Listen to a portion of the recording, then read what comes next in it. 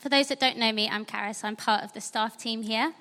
My role is to oversee all of the social justice, social transformation projects and partnerships that run out of the church, what we call compassion ministries and partnerships. And if you've been here the last few weeks, you'll know that we've been in a series called Leave for the 99, if you didn't know already, because we have hammed on about it for quite a long time. But thankfully, tonight is the final instalment. The series has been based on two stories from the Gospels. One is the parable of the lost sheep, and the other is Jesus' encounter with the woman at the well from John 4. And just in case this is the first talk that you've heard from that series, the reason why we're calling it Leave for the 99 is because we've sensed that the calling on us as a community is to reconnect ourselves with what it means to be missional.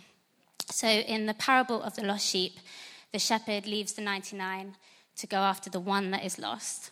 And we're turning that on its head, so to speak, recognizing that we need to leave the 1% that is in relationship with Jesus in this city and go after the 99% that aren't. And we can so easily distract ourselves with programs and courses and discipleship and caring for those that are in the church, which is really important, but we can become so comfortable in that we neglect the 99% that are outside of this community. So this final installment is the power of invitation. And William Temple, who was the Archbishop of Canterbury in the 1940s, he said this: "The church is the only institution that exists primarily for the benefit of those who are not its members." The church is the only institution that exists primarily for the benefit of those who are not its members. And can we really and honestly say that this is true of us as a community and of the modern church today? Or have we become so comfortable in our faith that the majority of what we do is engineered for those who are already in? And I have to say that when Pete first brought this message at the weekend away, my heart really did it leapt for joy, because I absolutely think that this is the challenge that we need right now as a church. Because when you look back at the 10-year journey of KXC, which, like we said, we'll do next week, so make sure you get your ticket, we started out as a group that was totally involved in its local community, and it was such a huge part of the vision that God gave us. And obviously we haven't lost that, because we have numerous compassion ministries, we run alpha courses, we do prayer on the streets, but we need to remember that our very existence has to be primarily for the benefit of our non-members. And we need to revisit what captured us at the start, what it means to wholeheartedly go after the lost, go after the 99. So the second story that we've looked at is Jesus' encounter with the woman at the well. And we have dissected that into four main learning points. Leaving home, the power of story, the power of signs and wonders, the power of proclamation, and today is the power of invitation. And just in case you haven't heard it or read it enough already, we're going to, for the final time, read the story of the woman at the well. So if you want to turn to John 4 in your Bibles, but hopefully it should come up on the screen as well. We're going to start from verse 4. Now he, Jesus, had to go through Samaria. So he came to a town in Samaria called Sychar, near the plot of ground Jacob had given to his son Joseph. Jacob's well was there, and Jesus, tired as he was from the journey, sat down by the well. It was about noon. When a Samaritan woman came to draw water, Jesus said to her, "Will you give me a drink?" His disciples had gone into the town to buy food. The Samaritan woman said to him, "You are a Jew, and I am a Samaritan woman. How can you ask me for a drink?" For Jews do not associate with Samaritans. Jesus answered her, "If you knew the gift of God and who it is that asks you for a drink, you would have asked him, and he would have given you living water." "Sir," the woman said, "you have nothing to draw with, and the well is deep. Where can you get this living water? Are you greater than our father Jacob, who gave us the well and drank from it himself, as did also his sons and his livestock?" Jesus answered, "Everyone who drinks this water will be thirsty again. But whoever drinks the water I give them will never thirst. Indeed, the water I give them will become in them a spring of water welling up to eternal life." The woman said to him, "Sir, give me this water so that I won't get thirsty and have to keep coming here to draw water." He told her, "Go, call your husband and come back." "I have no husband," she replied. Jesus said to her, "You are right when you say you have no husband. The fact is, you've had 5 husbands, and the man you now have is not your husband. What you have just said is quite true." "Sir," the woman said, "I can see that you are a prophet. Our ancestors worshipped on this mountain, but you Jews claim that the place where we must worship is in Jerusalem." "Woman," Jesus replied, "believe me, a time is coming when you will worship the Father neither on this mountain nor in Jerusalem. You Samaritans worship what you do not know. We worship what we do know, for salvation is from the Jews. Yet a time is coming and has now come when the true worshippers will worship the Father in the Spirit and in truth, for they are the kind of worshippers the Father seeks. God is Spirit, and his worshippers must worship in the Spirit and in truth." The woman said, "I know that Messiah, called Christ, is coming. When he comes, he will explain everything to us." Then Jesus declared, "I, the one speaking to you, I am he." Just then his disciples returned and were surprised to find him talking with a woman. But no one asked, "What do you want?" or "Why are you talking with her?"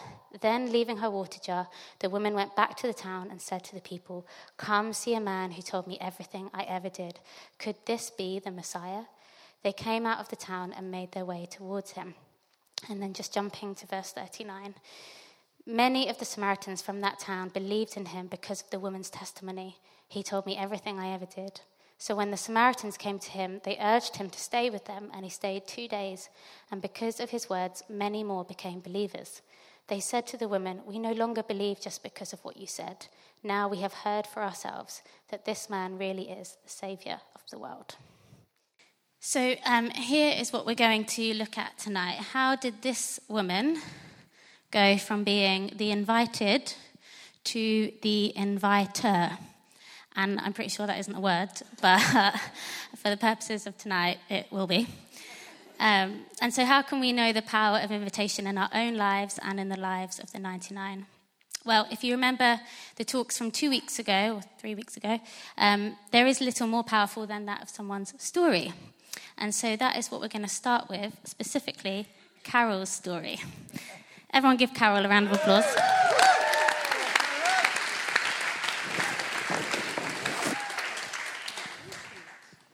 This is Carol. Hello. Carol, oh yeah, actually that'd be great, thank you. Carol is part of Hope Church Islington, which is just up the road from here, and she's also part of our Alpha team in Pentonville.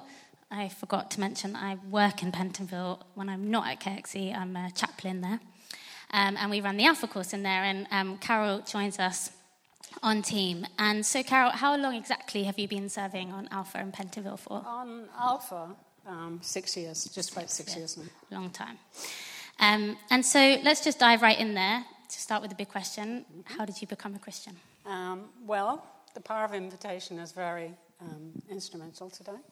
I had a guy who came to my house. I was living on a 4th floor of a block of flats, and I had a London City missionary who used to knock on my door every month. And there were 64 stairs to get up to my place. So he was quite persistent in coming up. And I wasn't really that bothered about it because I was kind of, the woman at the well. I can identify with that because I had 3 children. I wasn't married to their father. And so I felt a bit ashamed about that, but nothing too great. Anyway, he came along and talked to me about Jesus. And I thought, well, great.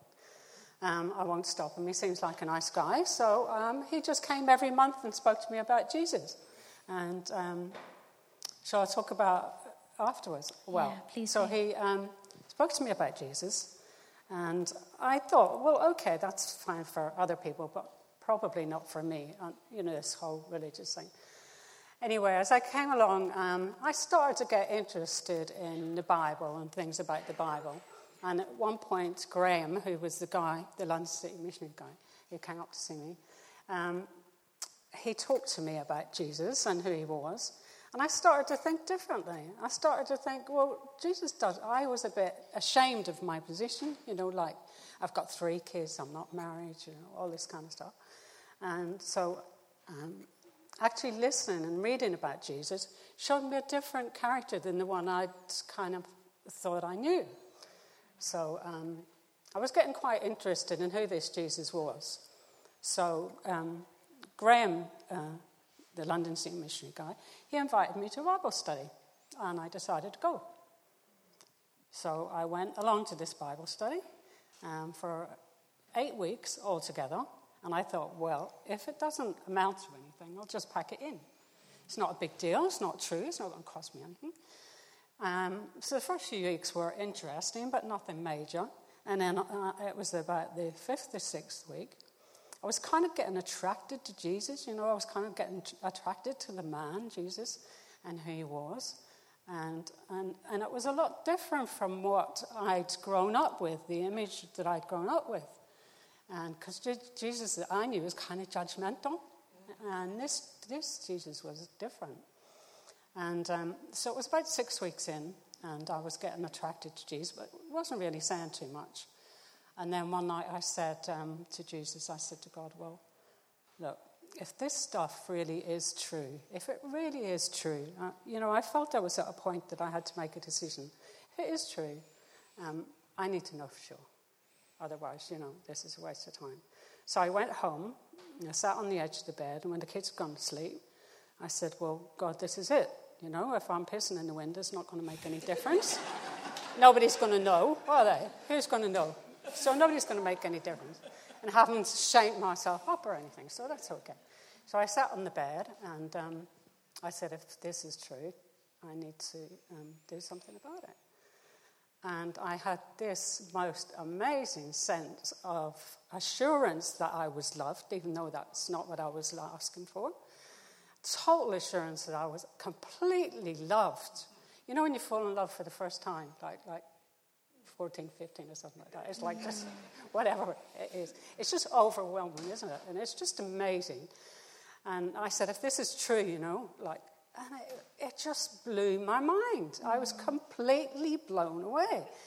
And so I think from there, I couldn't stop not telling other people.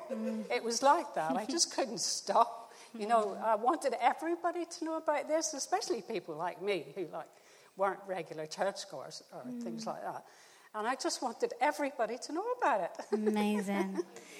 So you gave your life to Jesus. I did. You started going to a church. Uh-huh. Can you tell us, there was quite a significant event that happened in your life? Yeah, there was. We had got married at that time, I think. We had. He didn't want to get married. He thought this religious stuff was just another nuisance. But anyway, so we'd always had a bit of a tumultuous relationship, and things were getting worse and worse and worse. And effectively, my marriage ended in August 1992 when he stabbed me less than a centimetre from my heart. And at the time I'm thinking, I was sitting on the settee, I remember sitting on the settee, and he had tripped the curate from our church in, and he'd shut the door, and he said, look, I only want to talk to you for 5 minutes, and then I'll move, I'll leave. And I said, okay then. And then that's when the stabbing happened. And the curate from my church was outside the door. Don't ever get a curacy. Was outside my door, and he broke the door down. I didn't scream or anything like that, but he broke the door down, and he managed to get off me. Well, I was just amazed. I was just like over the moon. I kept telling people when I went in the ambulance, so, God saved me, and they must have thought I was doolally, I said, he did, he was there, God was there, God saved me. And I suppose if this was kind of a fairy story, it would end with, and they lived happily ever after, but it wasn't really like that. It was quite difficult. It was difficult contact arrangements with the kids. He kept showing up, all those kind of things. But all through that business, even though it was difficult, there was an intimacy with my relationship with Jesus that I had never encountered before. And that's what kept us going all the way through it. Amazing. And then, thank you for sharing that. What happened a bit later on, or actually not that long after, was your involvement in Pentonville and something that has transformed Pentonville as a prison. Can you tell us a bit about that? Well, that was just amazing. There were things going on. I had to deal with court things and all those kind of things that go with it. But the month after I was stabbed, we were running a community project in my church. And one of the things we were looking at was in terms of what we can do to fulfill some of the needs of the community around us. And one of the things that we were looking at, we were church planting at the time. And so we had 2 prisons within our area. And so we were looking at outreach to the prisons just to see if there's anything we could do that, that would be helpful. So we wrote to both Pentonville and Holloway and asked if we could provide any kind of service to Pentonville or Holloway. And they said it was interesting because they just had a meeting the week before to find out, to see if we could set up a play area for the children in the visitor centre in Pentonville and at Holloway at the time. So we went in. Susie and I went in. We set up a small play area in the visit hall so that it would reduce the stress of the children visiting. And that's how we started. That was 1992. That was after, the stabbing and everything else. And that's how we began to work with the children and then with the families. And then gradually the work developed into other places and things like family days and outreach days and things like that. And after I'd been doing that for quite a time, and I just loved it. I always wanted to work with children, always. So it was I was just over the moon. And then Joe spoke to me, and Karis spoke to me, and about Alpha. So I was quite interested in Alpha as such. But Joe and Karis and Luke and Neil were part of the Alpha team, and they were like ordinary, everyday people. I just loved the bones off them. They were just so great guys. They were just such great guys. And they asked if I wanted to be part of the Alpha team, like go and volunteer with the Alpha team once a week. And I went ahead with it, a bit nervous, and I thought, well, maybe I could do this, maybe I couldn't. But I absolutely love it. The guys are amazing. The team is amazing. The guys in Pentonville are amazing. Sometimes they're a bit weird, but that's okay. We like True that. story. We like weird. We like weird, yeah. We like mess. And it's just been the most amazing, absolutely amazing blessing of my life. Absolutely. Incredible. Thank you, Carol.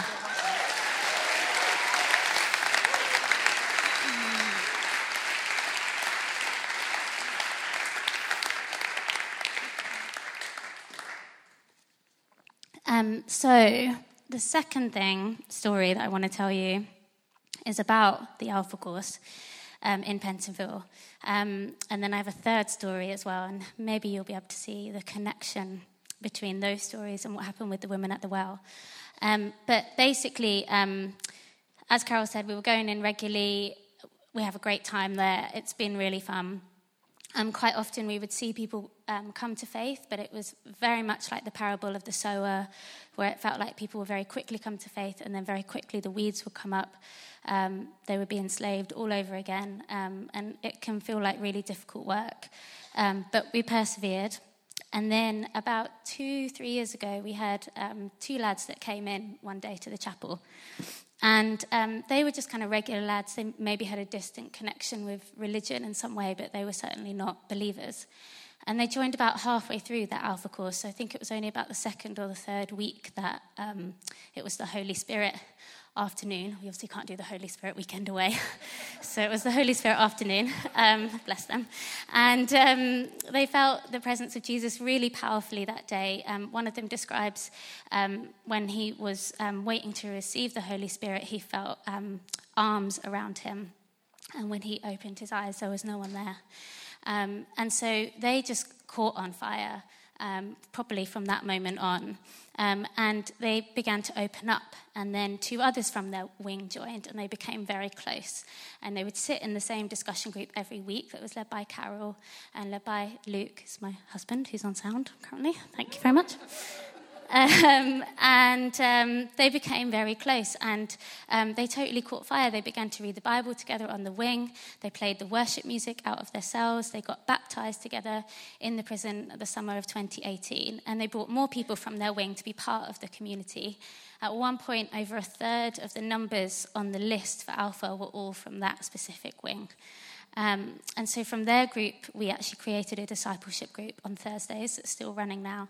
And as those guys have been released or been transferred to other prisons, there definitely seems to have been like some kind of spiritual legacy that's been left.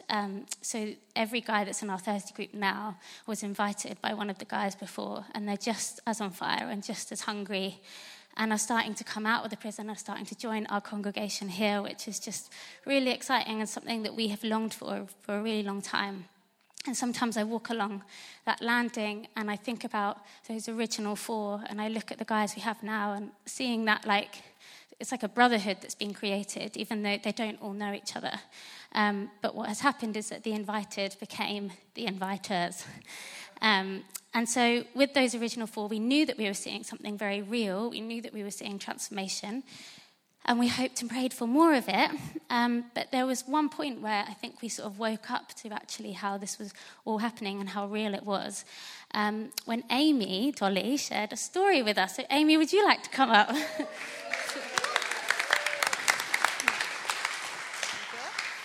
So Amy was a part of our Alpha team for about a year, your last year of studies.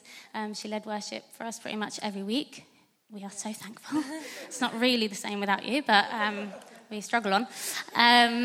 You had to leave because you obviously had to get a job. Like a boring adult. Yeah. And you got a job with an MP, and you had a very interesting day at work one day. Do you want to tell us about that? Yes. So I work for an MP for a constituency in East London. And I was just at our advice clinic one Friday, and this guy came in. He was meant to see the MP, but the MP was busy, so he passed him on to me, the humble old caseworker. And he sat down in front of me and was telling me all about his parking fine. He got like a parking ticket, and the council aren't refunding it. So I was being empathetic, taking down the details of the case. And then he mentioned that he works at a gym in a prison. So my ears pricked up, and I was like, oh, which prison? And he said Pentonville. So I was like, oh my gosh, I'll go to Pentonville. Like, so crazy. A small world. So we had that cool moment. And then, so I knew 2 of these guys that you were talking about through Alpha in the Sunday services. And they're quite hench guys. They're quite big. So I thought they probably go to the gym there. So I asked this guy if he knows these 2 men, and his face lit up, and it turns out he does know them. And then this is the key bit. He said to me, those guys have changed so much. They are such good men. And I was like, oh my gosh. So I don't think you know how much that means to me to hear that. So then I could swoop in and be like, that's Jesus, my friend. So we had a cool conversation about the redeeming love of God and church communities and how that impacts people. So that was just so encouraging and testament to what this team are doing. I think it's amazing how God changed the lives of just 2 men locked away in a prison with little to no contact with the outside world. And that's impacted this random guy in East London. And by the grace of God, that story has got back to me, so I can be encouraged and the team can be encouraged. And it's not a coincidence. It's a God instance. And then I saw him the next Sunday. He was at Pentonville, which was weird because he doesn't work weekends, but I think he was called in for an emergency or something, a gym emergency. And then he came in and he saw me and he was like, Amy, hi. So the council. And then just gave me some more work to do over the weekend. But thanks to the negligence of the local authority, his parking ticket is still not refunded. So he has to keep coming back to see me so I can keep talking to him about Jesus. Yeah. So everyone wins.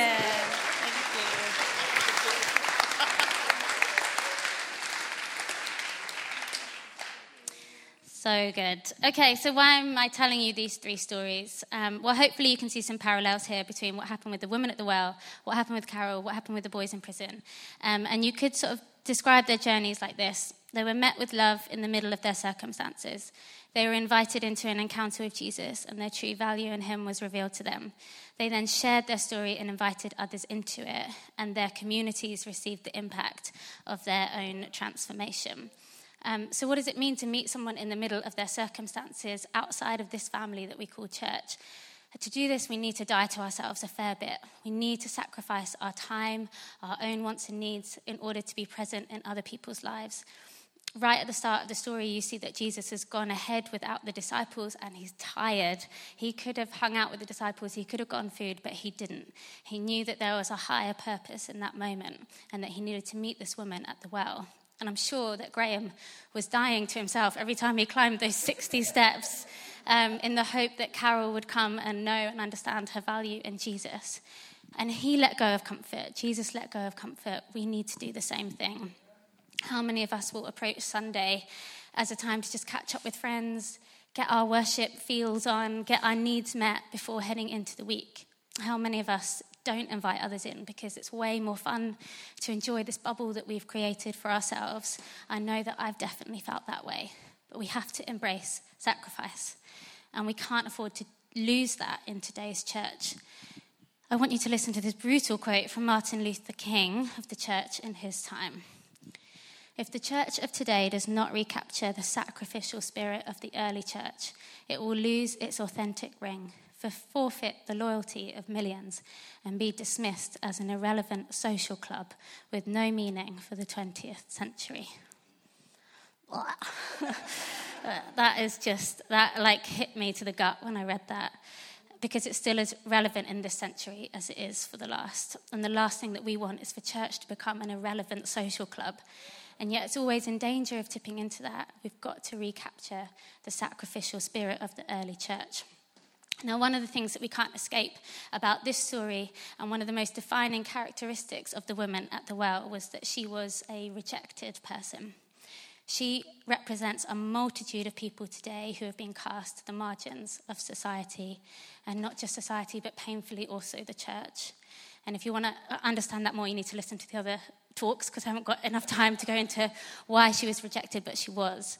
And so I just want to sort of sidestep here briefly to stop and give credit to one particular part of our body, and that's those in the church who serve on the compassion ministries and partnerships. And you're going to hate me, but if you serve on one of the compassion ministries and partnerships in this church, I'd really like you to stand up. Any of these are coming up on the screen, whether it is weekly, fortnightly, monthly, please stand.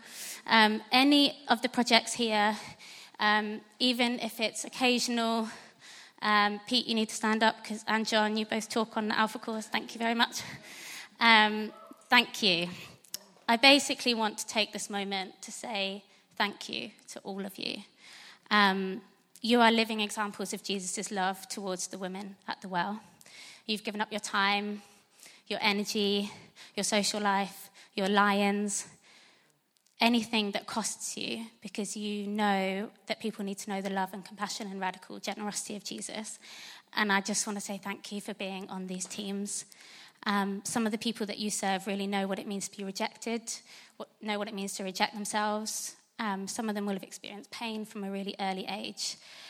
Thank you for revealing Jesus to those people and inviting them deeper into belonging. You are very important in this church community. We need you, we need more of you, and you carry the heart of this church into the local community, so thank you.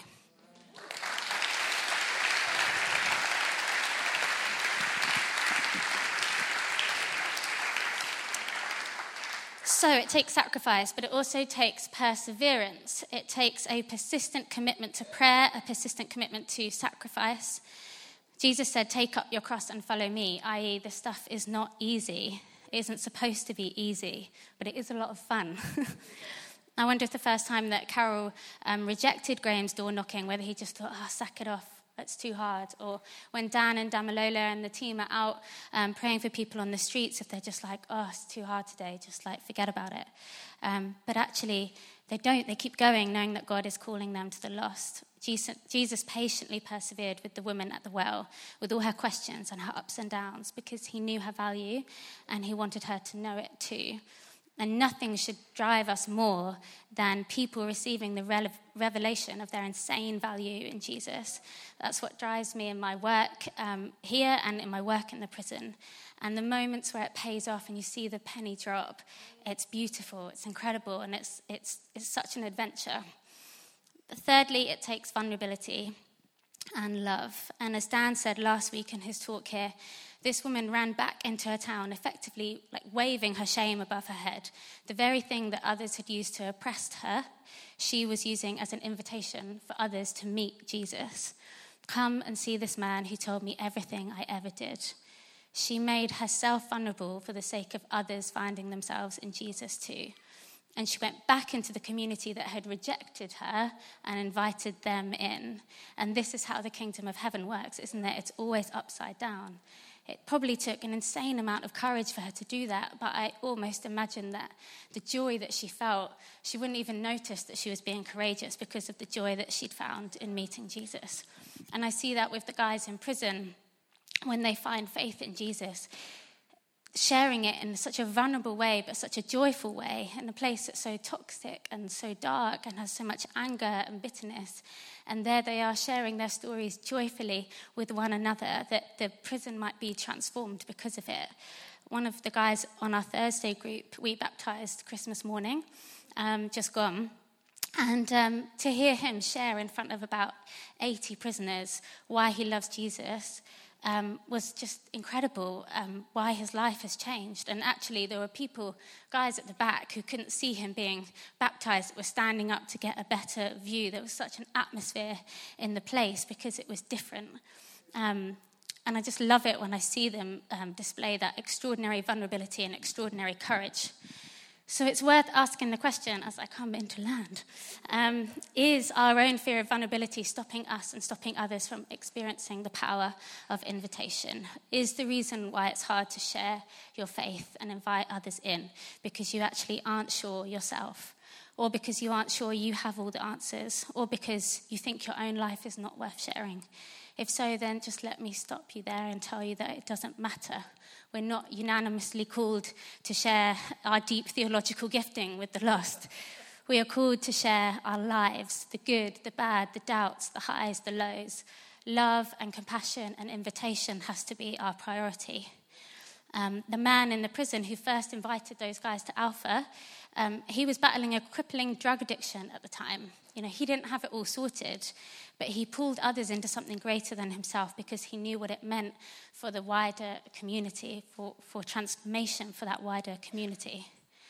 So, in effect, it's not about projects or courses or food handouts or charity. It's not about one-off conversations with the street homeless to make ourselves feel good that we've done a good deed and we've reached out to someone that day. It's not even really about Sundays. It's about being with people. It's about purposefully putting yourself in the sometimes very inconvenient and tiring position of sharing your life and your ups and your downs and your story with someone who doesn't know what it is to know Jesus, and then inviting them to experience him for themselves so that our community can be transformed. The Samaritans in the women's town were drawn to Jesus because of her testimony, but it was actually because of her invitation afterwards that they came to meet him. They would never have known Jesus if it wasn't for her. And that means that's a huge effect on us now. They were the first non-Jews to hear this message. The passage ends with them saying, "We no longer believe just because of what you said. Now we have heard for ourselves, and we know that this man really is the Saviour of the world." We are called to invite the lost into Jesus' presence and then allow him to do the work in them so that they will invite others to experience the same, and then our communities can be transformed as a result. And I just want to finish by reading you a letter. So this week we went to visit one of the 4 guys who's still finishing his sentence in another prison. He writes to the office sometimes, and I asked him, it's so good to see him, and I asked him if it's okay for me to share a bit of one of the letters that he wrote to us recently, and he was really up for it, which is great. So he said this: "To Karis and all of the family at KXC, sorry I haven't written any sooner, please forgive me, I didn't mean to be rude, just life has been moving so fast at the moment. It was fabulous to see you when you came to visit me. Thank you so much for making the journey and giving up your time in your very busy schedule. I was overwhelmed when I returned to the wing. I deeply miss all of you, and I'm so happy that you were all there to see me through the first year of my sentence. It was some of the darkest moments of my life that were turned to light because of your presence and Jesus. I'm very thankful for my situation at the moment, and I try to seek God with everything. I'm actually listening to your KXC worship album as I write this letter. It's a great lifter. By the way, the Alpha course is starting soon here, which I pray is good, but I doubt it will beat Pentonville's. Thanks again for everything. This guy, the Alpha course, it starts there next week, and he's going to be a leader on that course. The chaplain there has got to know him, has entrusted him with this leadership. So he's going to be inviting other people just like Carol into his story, and I've no doubt it's going to have a massive effect on the lives there and on the prison community as a whole. So let's take something of him into our community. Let's learn from this example and be bold, inviting others into our story and into this church.